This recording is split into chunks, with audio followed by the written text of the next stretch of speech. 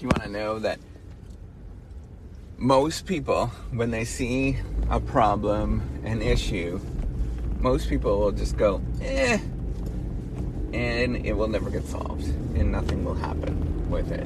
And they'll just simply be upset with this thing and not really address that thing. And here's the freaking thing that's like bizarre that I don't get, is that if they saw somebody actually trying to tackle that problem and get through that problem, they're probably gonna crap on them and say, well, why are you doing that? Like, I don't know what this world is, or what people are sort of thinking about is they know that there's a systematic problem sometimes, right? Whatever that thing is, right? They know that there's a problem that exists. And then when you go to try to solve that thing, to tackle that thing, then, they're the same people that just go, meh, or, why are you doing that? It's really bizarre to me. I don't understand. I think it comes down to actually deep-rooted insecurities that people have, right? That they are thinking that it's not possible, or, change is not possible, or they secretly actually like what's going on. And then they're sort of accepting of some of the problems that exist. So, I want to talk about that, right? So if you don't know me, I'm Professor Dave Massac. I'm Associate Professor of Innovation Strategy and Entrepreneurship. And I created this whole Reciprocity Project to give back as much as I possibly can. There's so many people that help me out that I want to pay the favor for to help you out. It's, doing this whole Reciprocity Project, I've come to the conclusion, what I'm doing is trying to, there's some real deep-rooted problems that exist, where people feel, they don't have the technical resources to do, research and stuff like that. That's how this thing started. So that's what the Reciprocity.com is. It's a sort of sharing economy platform for writing and editing. I thought it wasn't, I thought I wasn't good enough. But then, I had to start tackling the deeper problem, which is that there is, all this self-doubt and all these issues that we deal with. And some, I'm going to be honest, there's systematic problems with academia and research and, within science that are very deep-rooted and hard to change.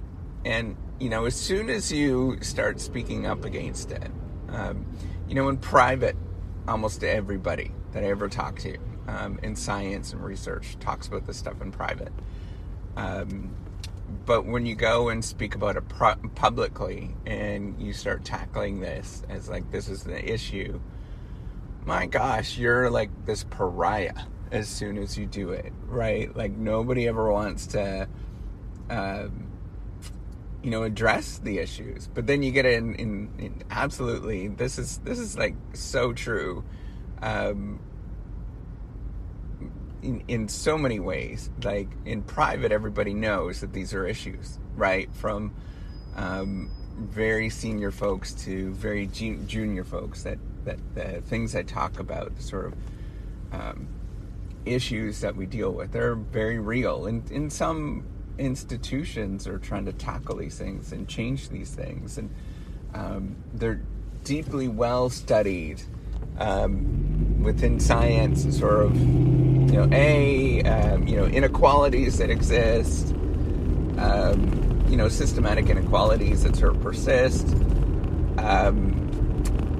things like this deep-rooted insecurities, jerk culture that happens in academia, all these kind of things. Everybody knows about them. They're deeply rooted, and it's bizarre. It's absolutely bizarre that in private everybody is like, oh yeah, that's a real problem. But then when you speak out about it, you either get the response of meh, right? Whatever. Why are you doing that thing? Or the other thing is you get the well, you get the, like, almost like an angered response of, well, it was hard for me, so it should be hard for everybody else, right? Like, what kind of bananas situation is that? Like, that is totally, there's in feminist studies, there's this thing called the glass ceiling, and it sort of reflects on that. There's if you look at higher. So if you look at across the board in most industries, particularly in the United States, where there's great power divides between males and females, for example, that there is a certain kind of person, a very stereotypical kind of person that makes it to the very top. But there's like kind of like a level of what you can actually get to as people from different backgrounds, that will never ever get to those things, because that there is this glass ceiling that exists. If you just look at simple demographics, I dare you to look at that one day. Look at, whether it's universities, whether it is Fortune 500 companies, whether it's research institutes. Just take a look at, just look at pictures, and you're like, oh my gosh, this is like so true, right? Like, there's definitely glass ceilings that exist, and it's not. I mean, here's the thing, right? So there's an interesting phenomenon that happens. The people that sort of break through that glass ceiling, they often they can be very harsh, and say, well, it was tough for me, so it should be tough for everybody else. And what that ends up doing is sort of perpetuate some of these things routinely instead of addressing them. But what I'm getting at is, why not just have these conversations, these open conversations, and start questioning and thinking about that? And I'm not saying, let's rally the troops and all that kind of stuff. That's not what I'm saying. I'm just saying let's have open conversations. And when we come to make a strategic choice, whatever strategic choice you have to make in your life, when we do make these choices once in a while, where, you choose one thing or the other, you have to sort of question and think about, okay, why did this one thing get to where it was, right? Like, why is one better than the other? And if you gave the one that was, quote unquote inferior, if you gave them resources, would they end up in the same result? And, a lot of times it actually is, right? Like, if people had the same resources and all that kind of stuff, they do. Although, right away people sort of get into measurement issues and all that kind of stuff, which is really silly. Because it is hard to measure these things, right? Like, to compare, for example, to compare males and females. Really hard to do, right? Because we're fundamentally two different sexes, right? And there are things that are different.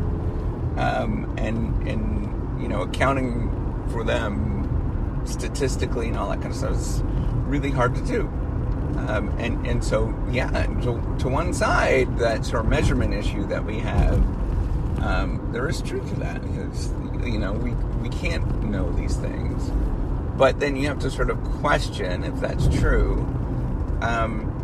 If all of that is true, is it just that we only favor one specific sort of group, or what a typical look or something like that? And it really comes down to that, right? Like, what kind of world that you want to live in, right? Like, science is never going to be able to capture that. That is a question that you have to have a moral philosophy of what that looks like, and what you want to do, and what is the sort of greater opportunities that are there. And it's a real strategic decision. It's a real moral decision that you have to do. Because, given two candidates, for example, and one of them is superior compared to the other one,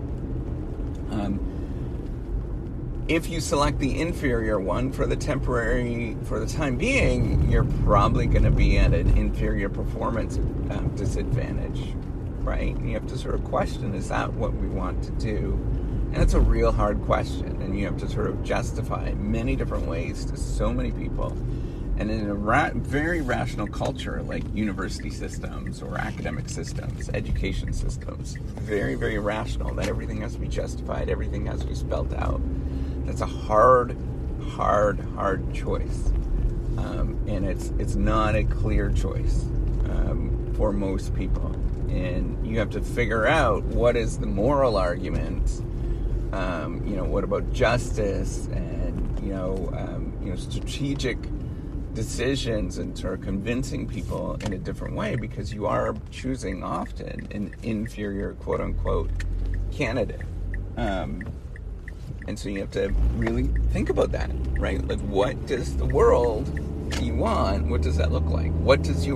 So if you're in a company, for example, your organization, what does your organization, what do you want it to look like in 10 years?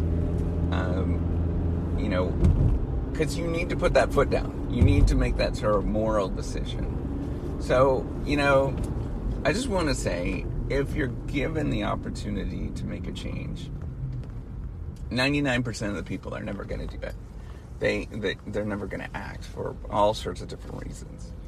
But if you're given that, and if I can sort of persuade you to make that change, I think that's actually really good.